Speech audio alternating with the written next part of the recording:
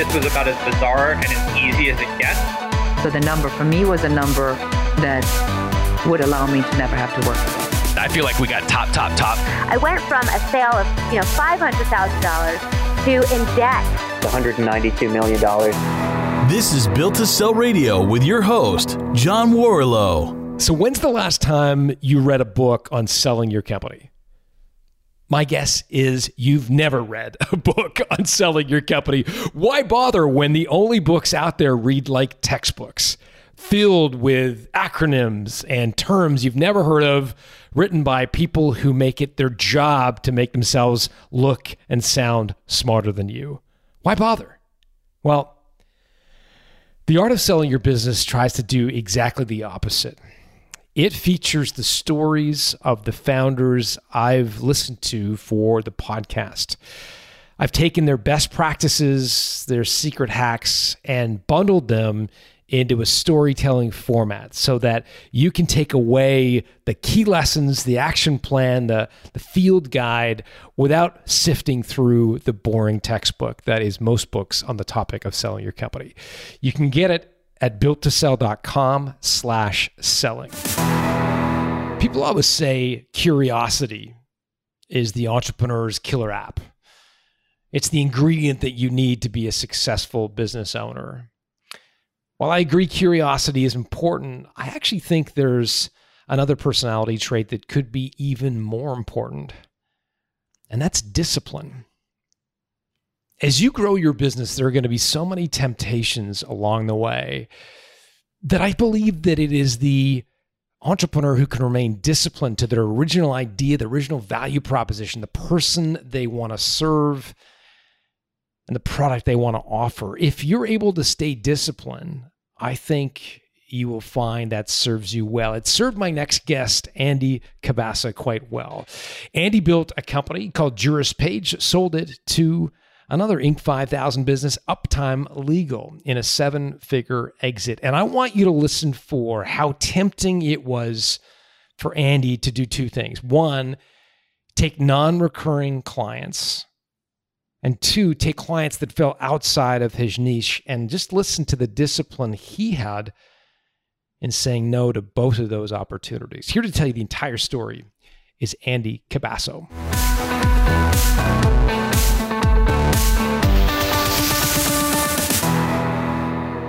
Andy Cabassa, welcome to Built to Sell Radio. Thanks, John. Happy to be here. JurisPage sounds very formal. Tell me about this company. What did you guys do? We did marketing, web design, SEO, paid search for law firms specifically. Such a cool niche because lawyers are great at their shtick, whether they're defense attorneys or commercial real estate lawyers, but are generally terrible marketers, right? Well, I kind of got into it because I was in law school and I was applying to work at some different law firms, and most all of the websites of the firms that I was applying to were very bad. And so I figured I could do something about this. And I connected with my co-founder, who was actually a former roommate of mine in college. And we started working together. He brought the web design experience. I brought the ability to speak to lawyers and market to lawyers. And it kind of took off from there. Did you actually get a law degree or did you leave early? Yeah. So I am a licensed lawyer. I'm not like disbarred or anything like that. But I practiced very briefly for a short time while JurisPage was growing. And then I realized, okay, this is a growing business. Time to make a decision here because I couldn't focus on both. And so I spent my time on JurisPage. Got it. So web design, SEO, pay-per-click for lawyers. That's right. Did you host their websites or just build them? Yep, everything. So one thing that was kind of like key for us, and this came from my co-founder's experience, was he was freelancing for several years prior to us working together, going from like project to project, doing some web design work.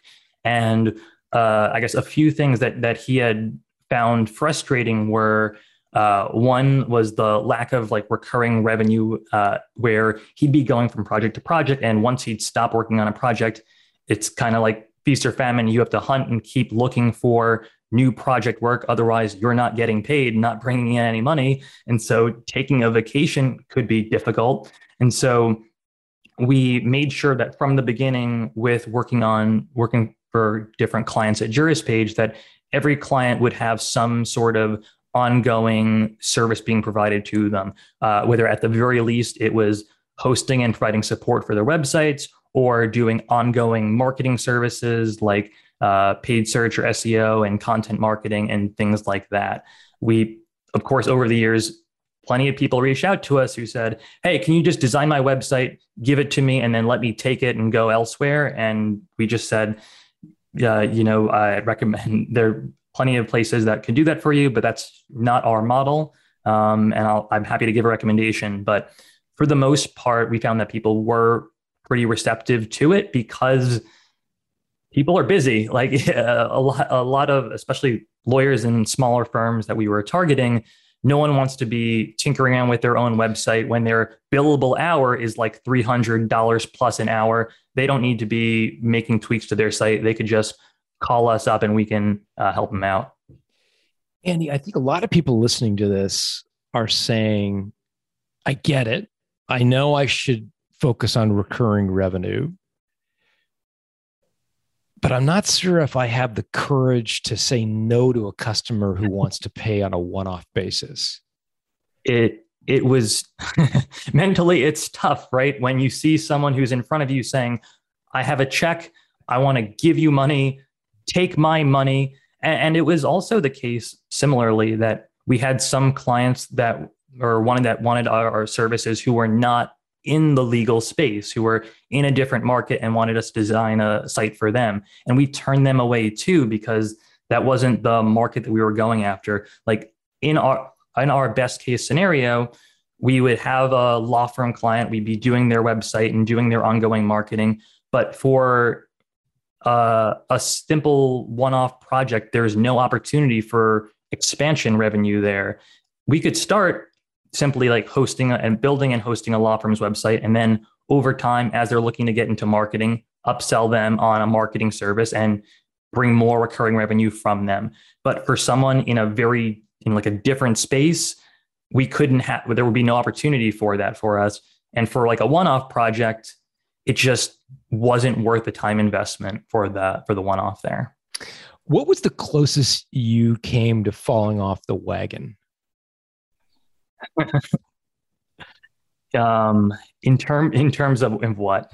Either taking non-lawyer clients or taking one-off clients who would not give you any sort of recurring tail. Those just seem like those are two fundamental legs of your strategy. Mm-hmm. And I think they're give you monopoly control, and they're hugely differentiating and build the value of your company, and really hard to stick to because you get, as you say, people flashing checks in front of you saying, I'm not a lawyer, but I'm a real estate agent. And you do great work for lawyers. So come help me with my real estate, whatever. How close did you come to falling off the wagon? Not that close. Maybe, if anything, maybe earlier on, before we had built up a solid book of business and had a solid amount of leads coming in every month, were we maybe on the fence and a little bit more open to just getting a project of a client that wasn't legal related.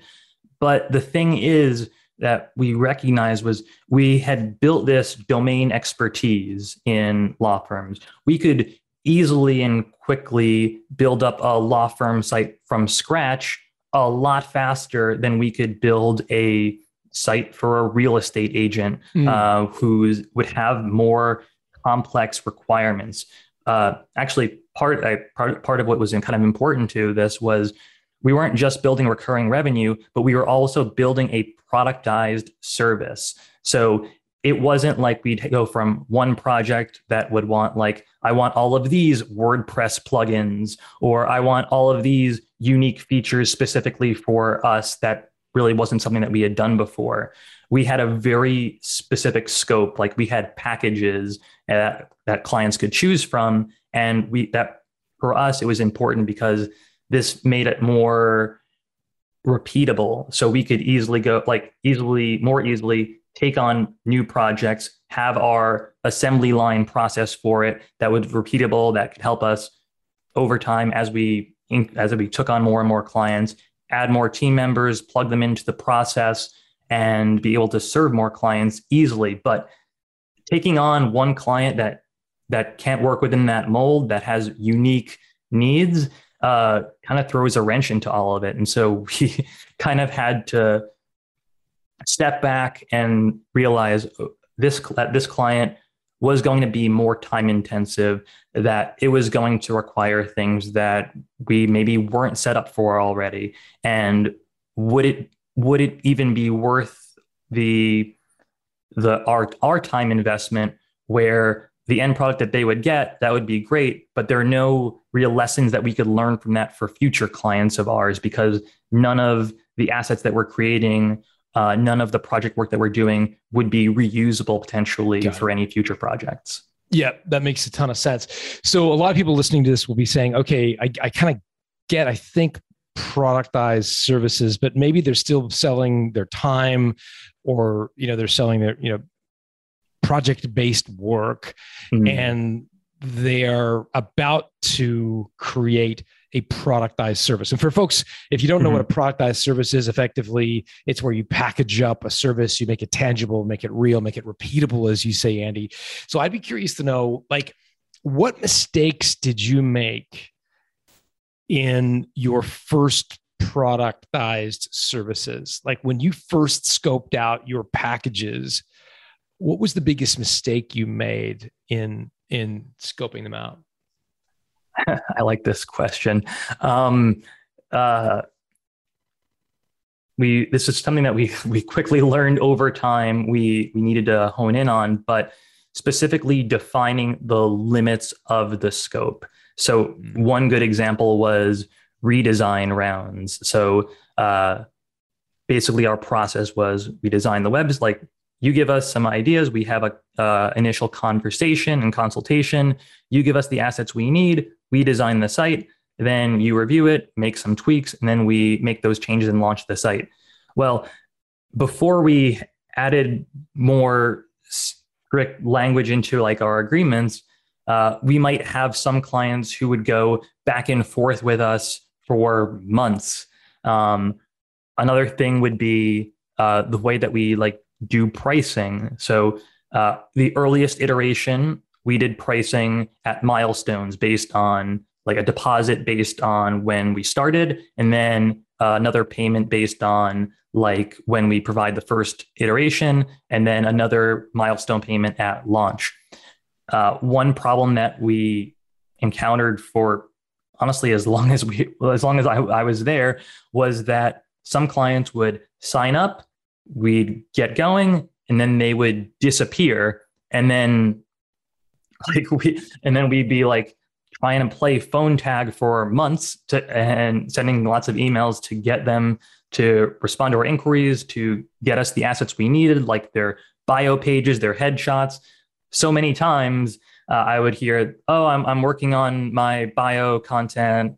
Give me a few weeks because I got other pressing stuff to do," or "I'm getting my headshot taken next month. We're hiring a photographer. Give me some time," or just completely disappearing. So then we had to adapt and be our payment terms would be something like a deposit on sign up, and then another milestone payment either on launch or in 3 months, whichever comes first. Nice. Because a lot of web designers can probably empathize. We had some clients who were 3 years out, sure, where they signed up and just disappeared. Did you ever run into, lawyers are lawyers. They're into contracts and the details. Did you ever run into lawyers who are kind of picking over the legal contract and pushing back on some of the terms? Yes, that happened. I can think about 2 or 3 times that happened. And it was never it was like maybe once ever was it a deal breaker. And honestly, for me, it was kind of like a red flag that they were like, our contract was good, it was fair, it was reasonable, and it was the same contract that we used for hundreds of clients. But when a client would come in and say, I want these changes and amendments to the agreement, like I want the governing law of the contract to not be in New York where you're based, but California where I'm based, or wherever. And my response was, I'm sorry, we can't tailor this contract, this specific contract just to you. That is not sustainable for us to keep up for everyone. You can either take it or leave it. And like that was important for us. It was important to have pushback where we needed to have pushback. And if there were ever maybe an occasion where someone would bring something up where we'd be like, oh, that's an interesting point, moving forward, maybe we'll amend the agreement. But that really I think that maybe happened once where someone pointed out like, hey, do you have any, like, I haven't, like, I saw the contract and you're missing this one thing. I'm like, oh, that's probably a good thing to have. But for the most part, we were very straightforward in our contract and our terms. We weren't hiding anything. There wasn't anything that was weird or off. And I know the web design space and a lot of some other companies, I'll say, had more unfair terms. And so I know a lot of lawyers in particular had been burned before. Things like, as an example, like there were some marketing agencies, especially the larger ones, where they would say, you sign up with us, you're paying a marketing fee per month, and we'll do the website for you and we'll do the marketing for you. But you don't really own your website. You don't get if you cancel your service, you don't get an export of the website and you can't move it somewhere else. Wow. You don't own even the content of it.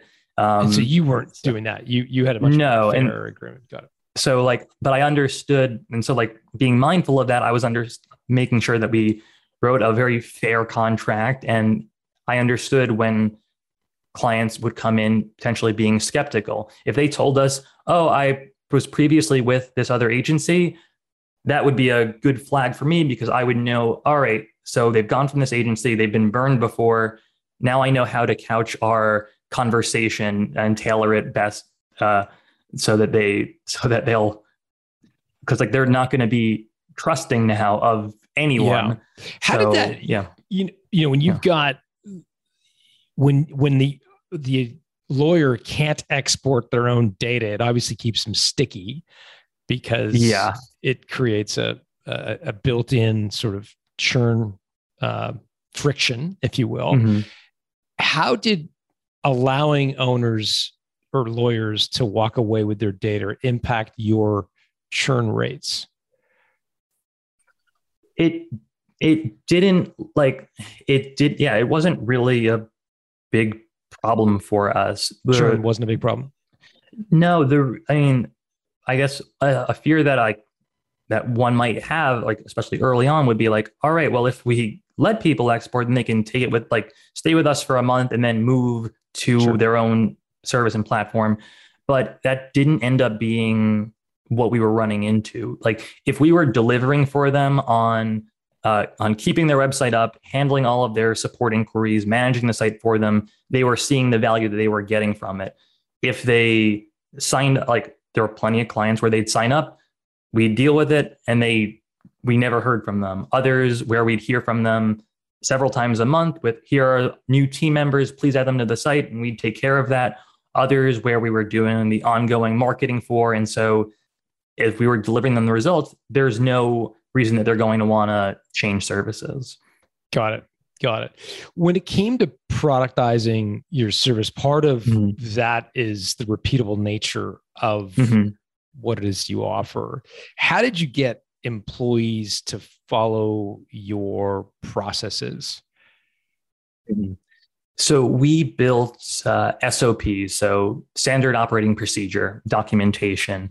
We basically built docs that outline every step of the process, the project management software that we were using. I think the earliest software we were using for project management was Trello.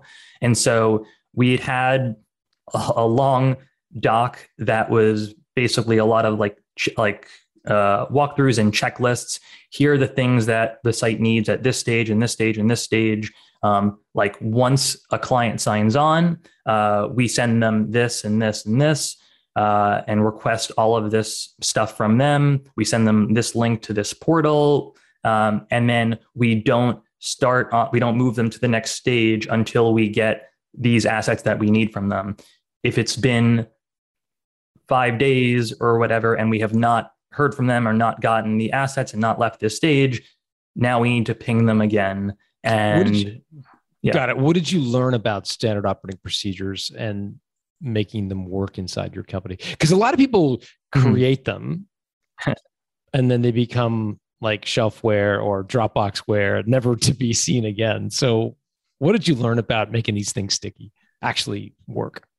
Well, to make them sticky with the team members was management, like me, or my partner, like reviewing the projects and the statuses on a weekly basis. So like looking at what my team members have produced, looking at where everything is in the stage, and we'd have for each client the checklist of where they're at and what's going on with them, along with all notes. And so we could look at in a few seconds, look at a given client, see where they are, see what status they're in, see the checklist of what we have and what we're waiting on. And so with the checklist in particular being necessary for us to move to another stage, they had to be used.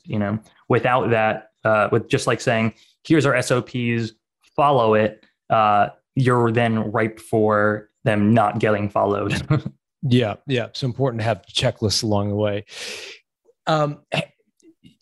I'd love to know sort of what triggered you to want to sell this business. So as you're growing it, you and Sam, how big did you get it before you started to think about selling? Like in terms of, I don't know if you share revenue or number of employees or some proxy for size, so people kind of get a sense. Well, so we had I want to say, but it was about maybe 200 like clients that we were working with by the time that we sold. I'd say that like at the time that we sold, we weren't actively looking to sell. We'd been approached by a few different people about selling like around the same time, which is fortuitous, but we weren't like actively looking to sell when the opportunity came around. 200 clients, what would that equate to in terms of number of full-time employees or equivalent, like FTE kind of headcount? So when we sold, there were 4 of us who were full-time plus some additional contractors that we were working with. Got it. That's helpful for sure. Okay. So you're getting a couple of inbound inquiries from folks. What did you do with those? I took skeptical phone calls. I'm like, all right, am I being catfished? Is this a scamming attempt? What does catfish means? I've never heard that before. You've never heard catfishing before? This must be a New York thing. I've never heard catfish. No, it's like a catfish.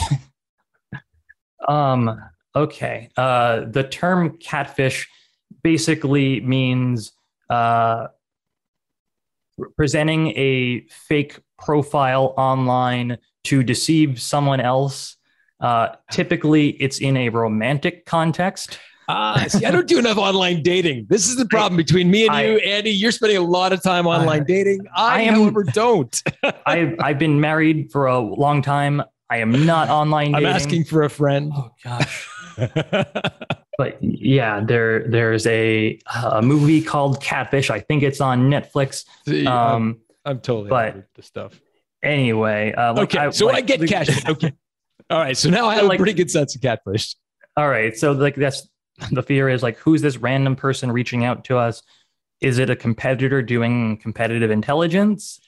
Is it real bona fide opportunity? Because over the years, out of the various business ventures that I've had, I feel like a few times a year, someone reaches out about either acquiring or investing whatever I'm working on. And like there are some serious people, some not so serious people.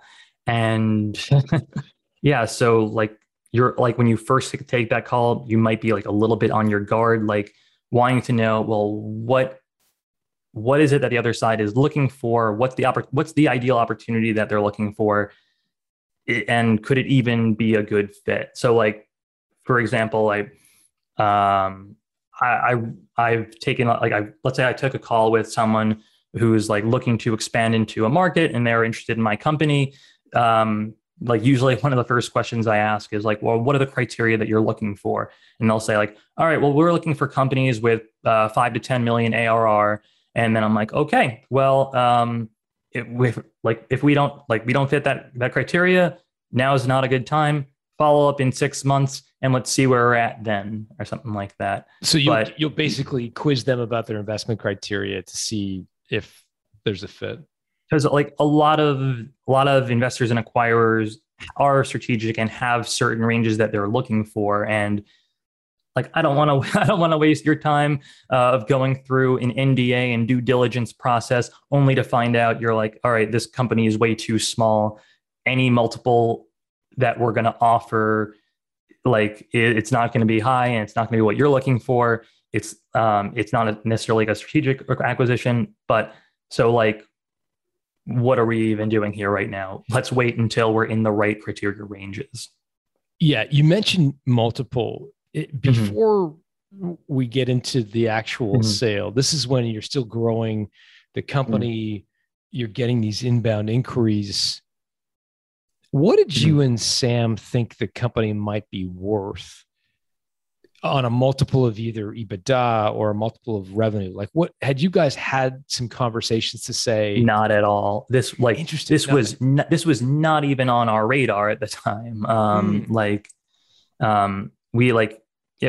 Some like companies had pitched us like about just like soft inquiries about acquiring, and we hadn't really taken them too seriously. We had some dialogue, but not a lot.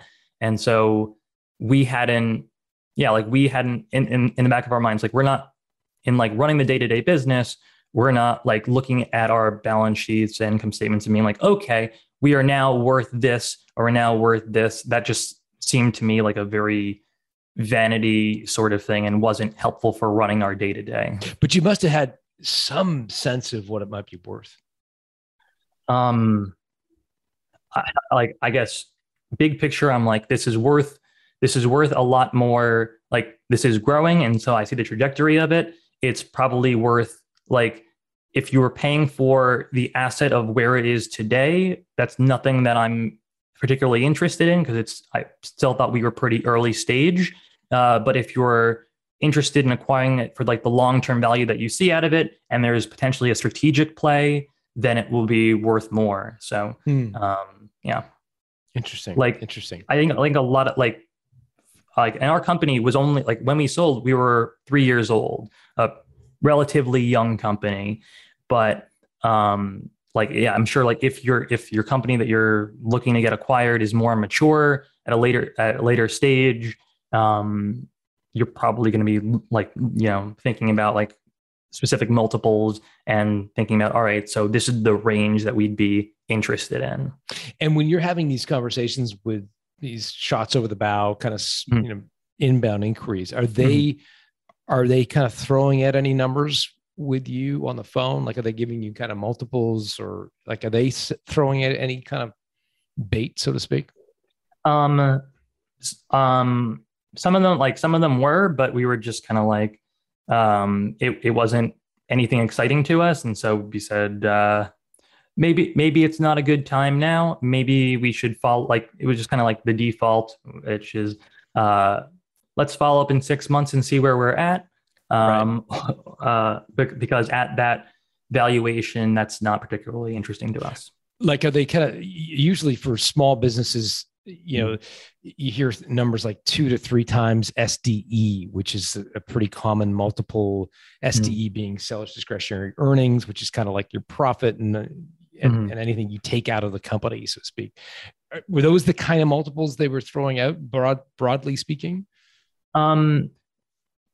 Well, so they were, I guess, like some like early people that we spoke to were like looking at kind of multiples on revenue, which was more interesting, but still not all that interesting to us. Like we were a lean bootstrap business. Like if it was earnings based, would not at all be interested, because we were, like I said, being bootstrapped, we weren't drawing crazy salaries for ourselves. We were reinvesting everything into the business to help it grow more. And so, Got it. So what changed? At some point, conversation changed because you did get a conversation started with Uptime Legal, which is Inc. 5,000 fastest growing company. How did that start? What was the... Sure. So I mean, this is probably a good broader tip for any business owner looking to get acquired is make friends and build your business's network. So we had known Uptime for a few years. We had some mutual clients. And so Uptime, the company that acquired us, provides managed services for IT for specifically the law firm niche. And so we were in the same market.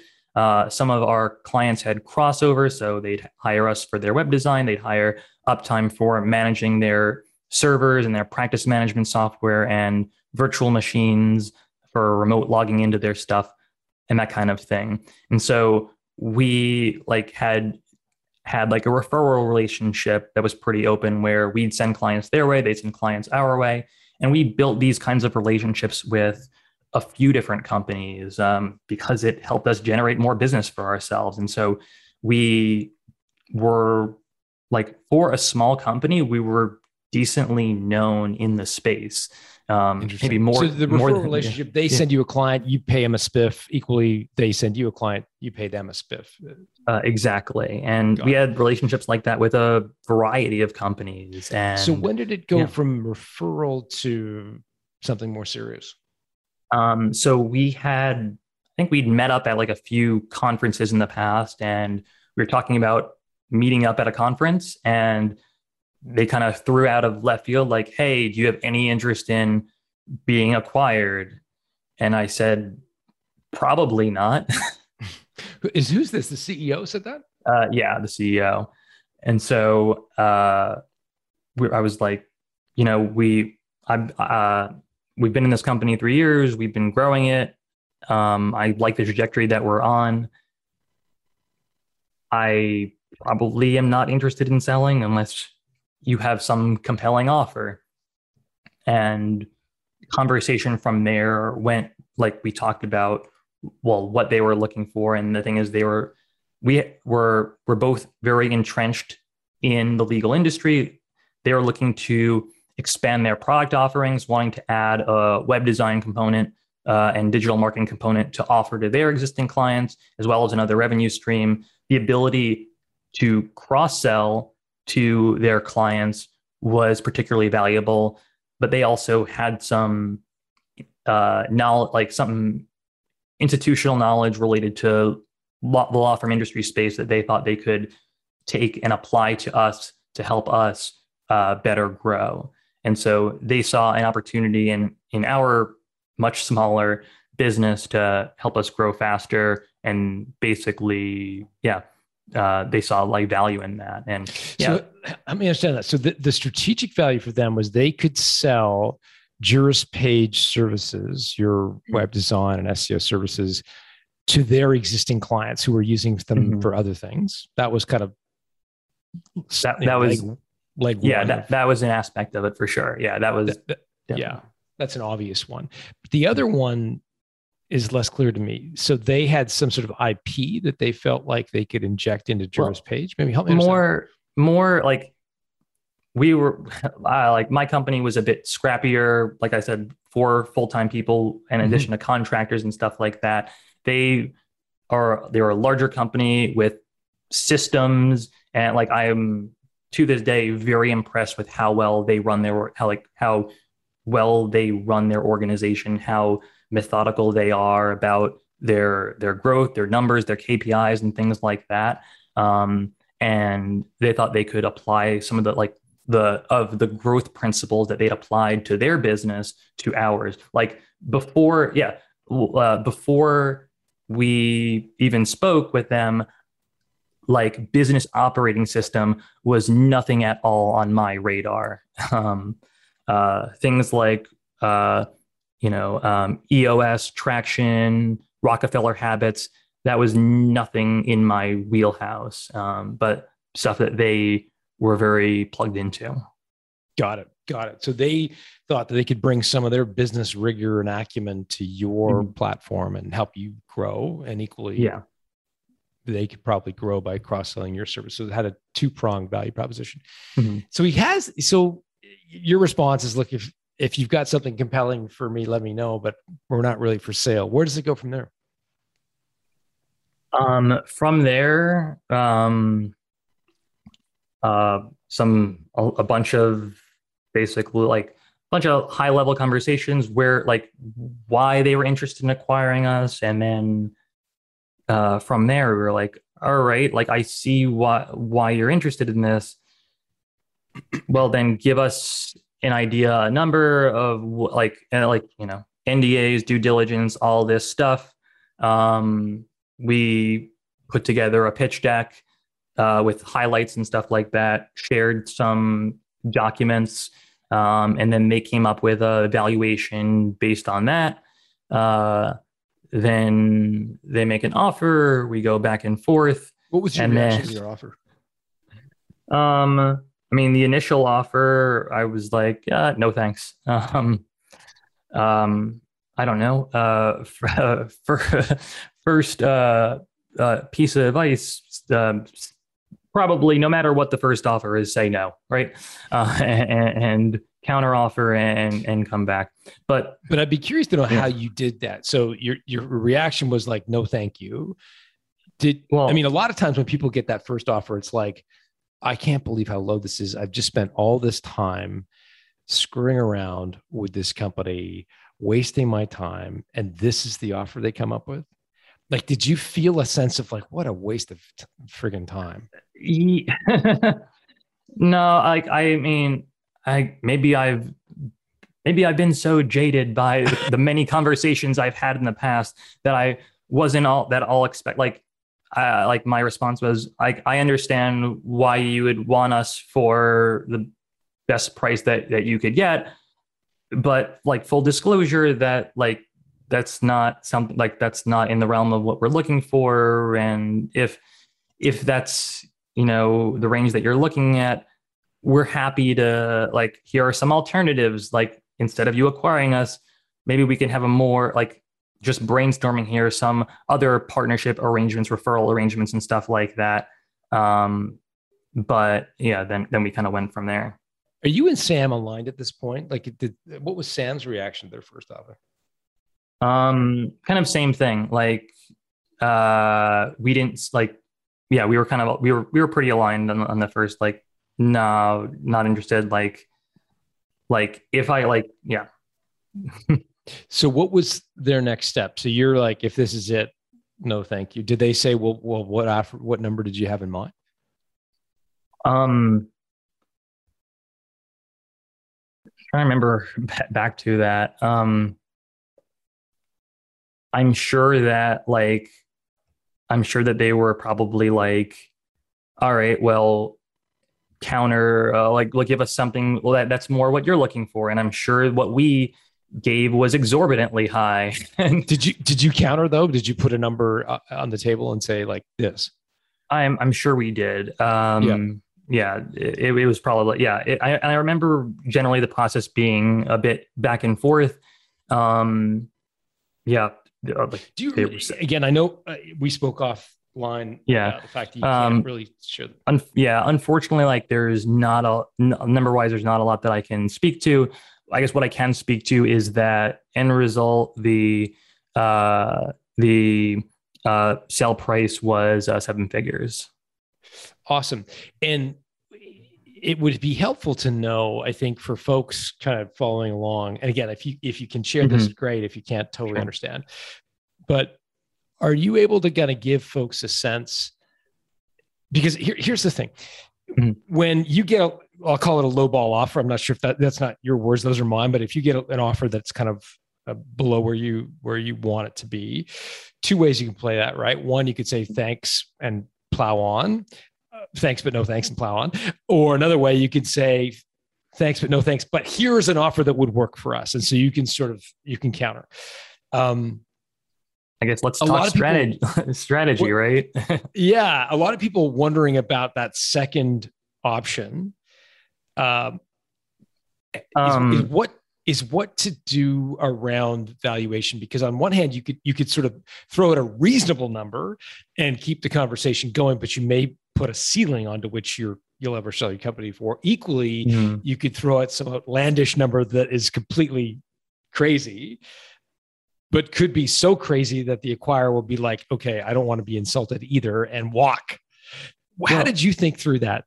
Well, at the end of the day, we weren't looking to be acquired. And so there was like our backs weren't against the wall. It's easy for us to walk away, which is also a powerful position to be in, is if you can walk away, and you have nothing to lose, then but the other side really wants the assets that you have, then hopefully they'll try to keep you at the table. So like our counter was, that's just not in the range that we're looking for.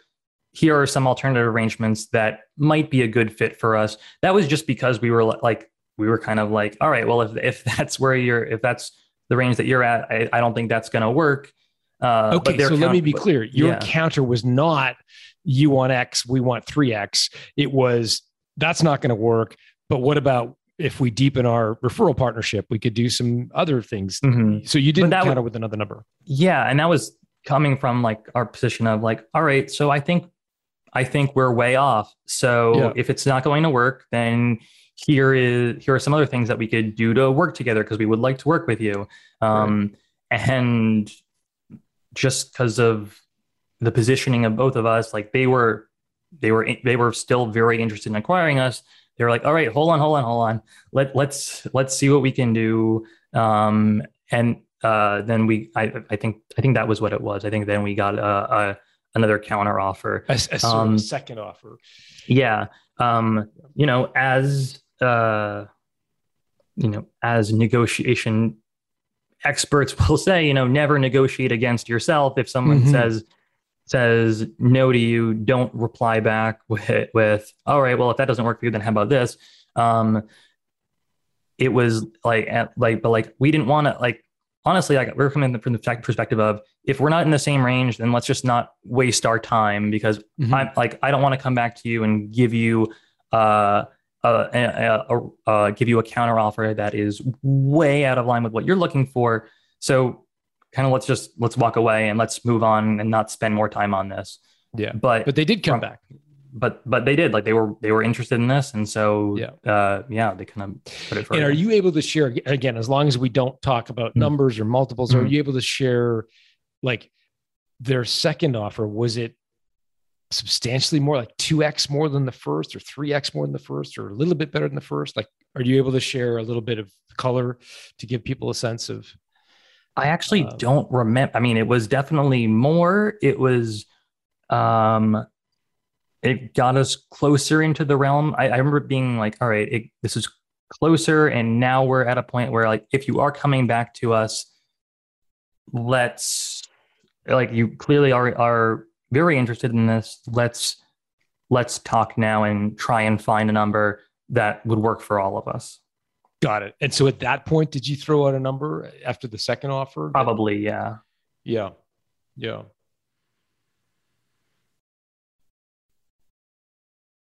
What, a lot of times acquirers, when they, can't somehow get to an agreement, they'll use an earnout as a way to sort of bridge the gap between what they want to buy your business for and what you want to sell it for. I noticed, I think in your LinkedIn page, it said you spent some time with Juris Page or at Uptime Legal. So I assume there was an earnout or some sort of contract. Are you able to share what that was like? Was that a big part of the deal? Well, So part of the deal was that I stayed on for a few years. Yeah, and I kind of assumed the role. One thing that like I guess made it more valuable and worth it to them was now I was stepping into a role where I was not only like running the division and showing them how it worked. I was also providing my marketing expertise to help the organization as a whole, and so I was able to deliver more value there as well. Got it. And how did you structure that? Did you have certain targets you had to meet as a division of Uptime, or what was the sort of trigger that caused your second payment? I cannot share that, unfortunately. Okay. No problem. But there was some target of some sort. That it's interesting because sometimes one of the most challenging things about an earnout is that the things that you're incentivized to do run counter to what the acquirer wants, right? So the classic would be that, they say, okay, we want you to hit a certain profitability threshold as a division of our company. Yet out of the other side of their mouth, they're saying, we want to integrate you into our business.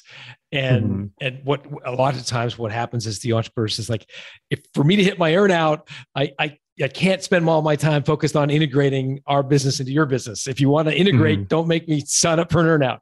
And so like they're at each other's. Sure. Or like being focused on revenue versus profitability. Like, right. Yeah. If you give me all the budget in the world, I can skyrocket our revenue by spending a ton on ads and acquiring new customers, but it's not going to be profitable for you. All right. Yeah. And so, yeah. Did you negotiate a budget in your agreement that you were allowed to spend to grow Jura's Page? So we definitely, I remember discussing budgets and stuff like that. That was probably part of it. I can't remember specifically if there was like a term for that, but we were mostly on the same page in terms of how we saw it and what we saw as the levers to growth there. Yeah, because in your case, I mean, clearly you've got a tremendous amount of SEO experience in legal.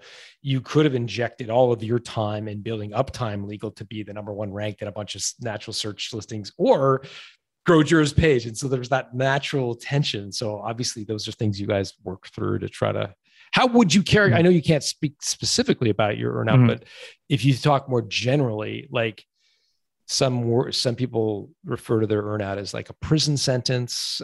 Others are more favorable. Like what words would you use to describe what it felt like to be in? So, no, I guess I don't think anything about working with Uptime was a prison sentence. Certainly. We to this day have a good working relationship. I since they've acquired us, they've acquired other marketing companies as well, and they have they're like a very smart company in terms of like, I guess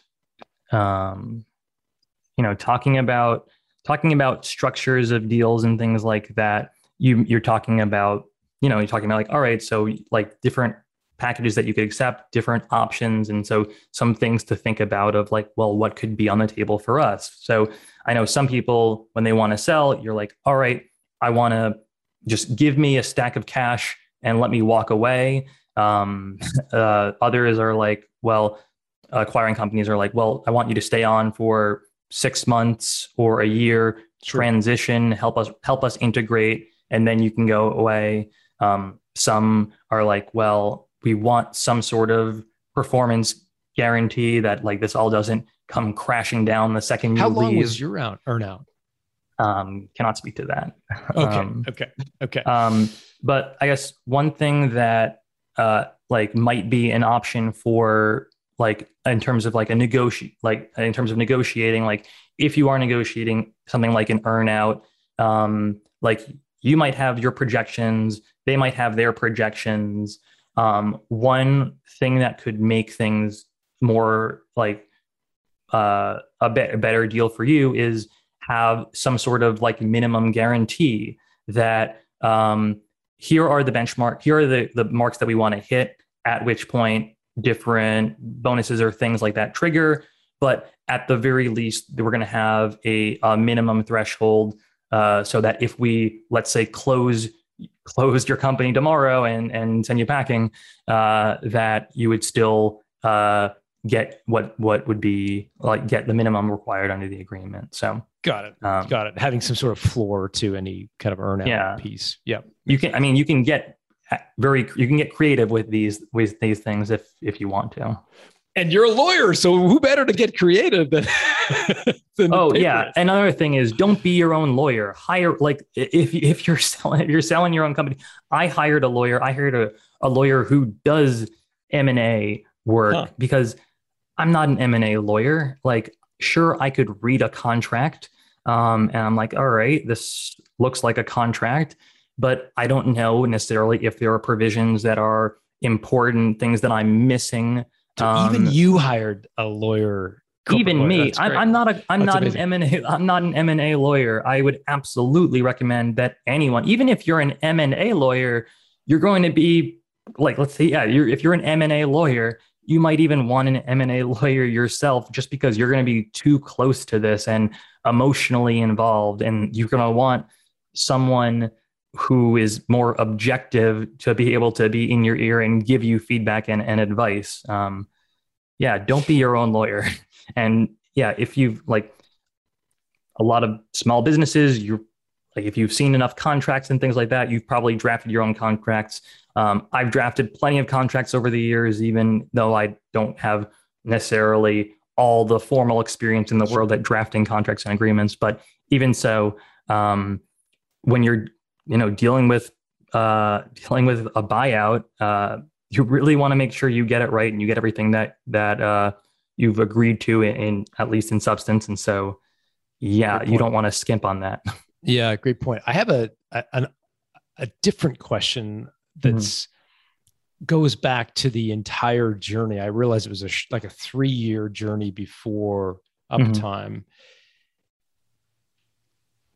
You and I spoke offline, and I looked at your LinkedIn profile, and you went to Northeastern, which is, I think, U.S. News and World Report ranks them as one of the top 10 entrepreneurship programs in the United States, undergrad. So there's Babson's always number one, and Indiana, there's a few, but Northeastern's up there as one of the top entrepreneurship programs in the United States.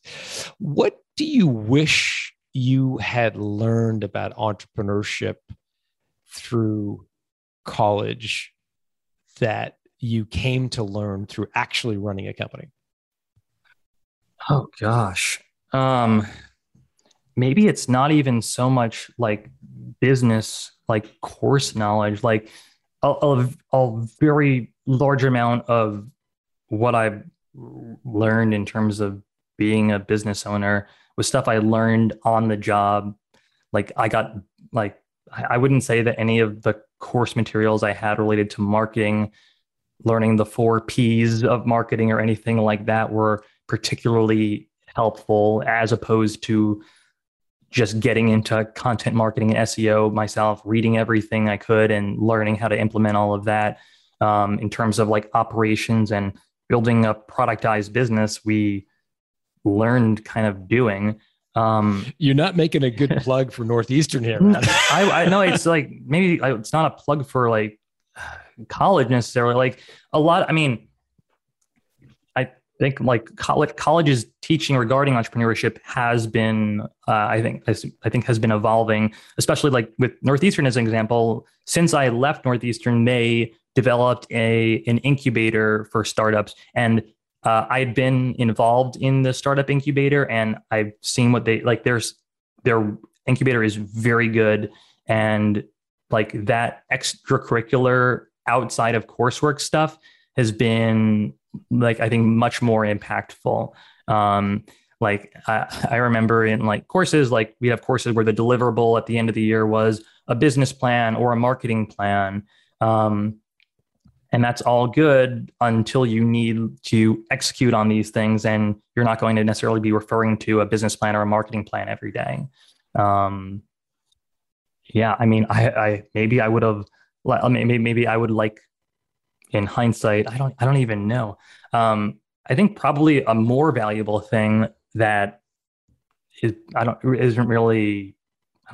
know that it's taught is like on the mental aspect of running your own business, the resilience that you need. I remember in undergrad, we had one speaker who was like a CEO of a small business, and he was like wicked tired. He was like just like so beat and like really dealing with some burnout. And I'm like, oh wow.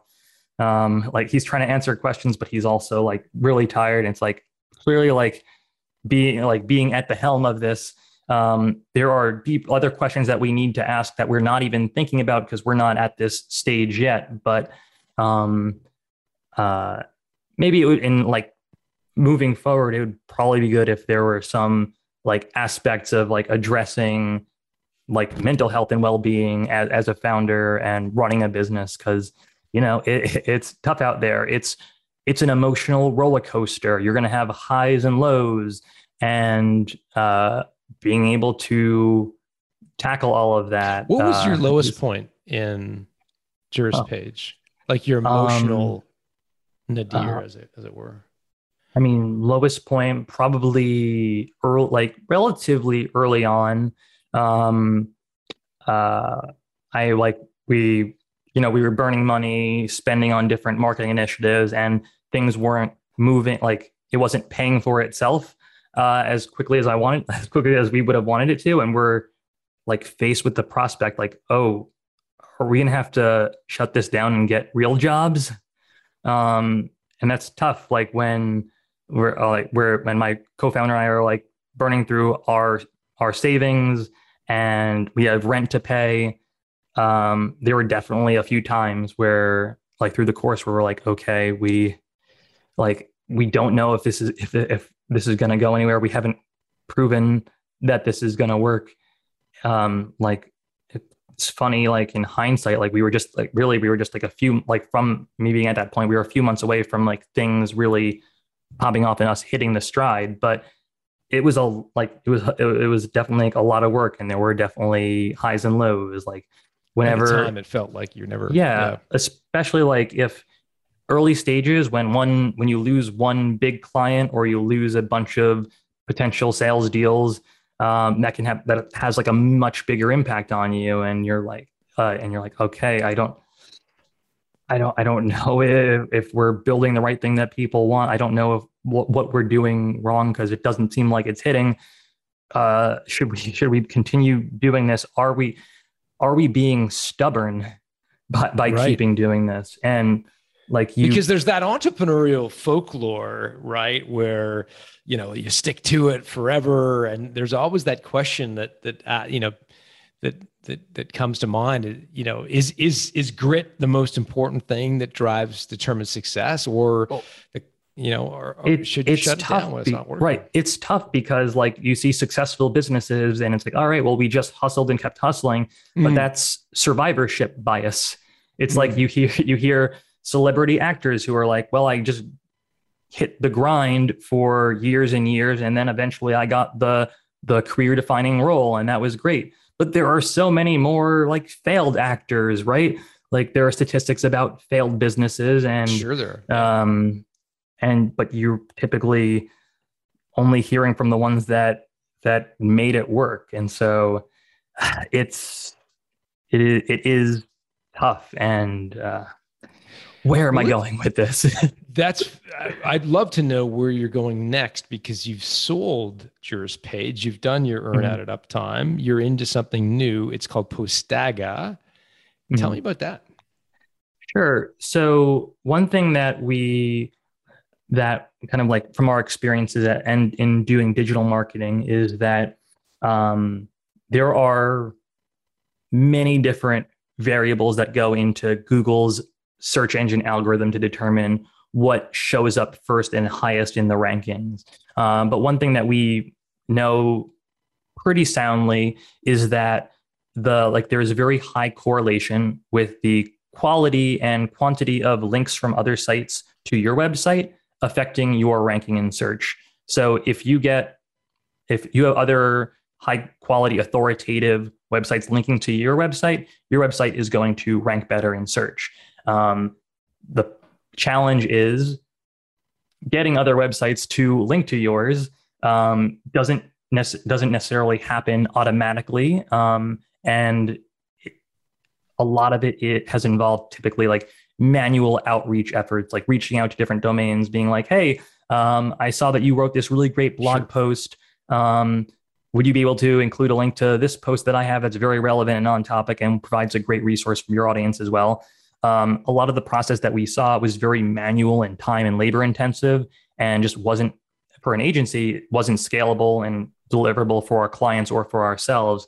So basically we built Postaga as a platform that helps automate and streamline outreach, cold outreach for link building, for digital PR, and also for sales. So basically, if you want your content to rank better in search, you need other blogs to link to it. So we find our tool has a pretty powerful AI. We can analyze your content, give you recommendations of what other types of sites would be interested in your content, pitch them with a very personalized, tailored pitch to get them to link to you, and earn links that way. That's really cool. And so it's called Postaga. What's the URL? Postaga.com. Awesome. And we'll put that in the show notes at builttosell.com. Andy, thank you for doing this. Yeah, thanks, John. This has been fun. Hey, if you like today's episode, you're going to love my new book, The Art of Selling Your Business. The book was inspired by the cohort of my guests over the years who have been able to negotiate an exit far better than the benchmark in their industry, sometimes 2 or 3 times more than I would have expected. I was curious to understand the tactics and strategies of these entrepreneurs and what they do differently from average performers. The result is a playbook for punching above your weight when it comes to selling your business. To learn more, go to builttosell.com/selling, where we put together a collection of gifts for listeners who order the book. Just go to builttosell.com/selling. Built to Sell Radio is produced by Haley Parkhill. Our audio and video engineer is Dennis Labataglia. If you like what you've just heard, subscribe to get a new episode delivered to your inbox each week. Just go to builttosell.com.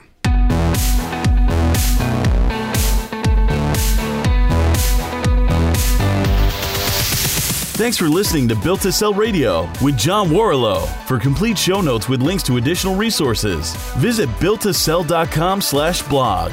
John is the founder of the Value Builder System. To find out how to improve the value of your business by 71%, visit valuebuildersystem.com. John is also the author of Built to Sell, Creating a Business That Can Thrive Without You, and The Automatic Customer, Creating a Subscription Business in Any Industry.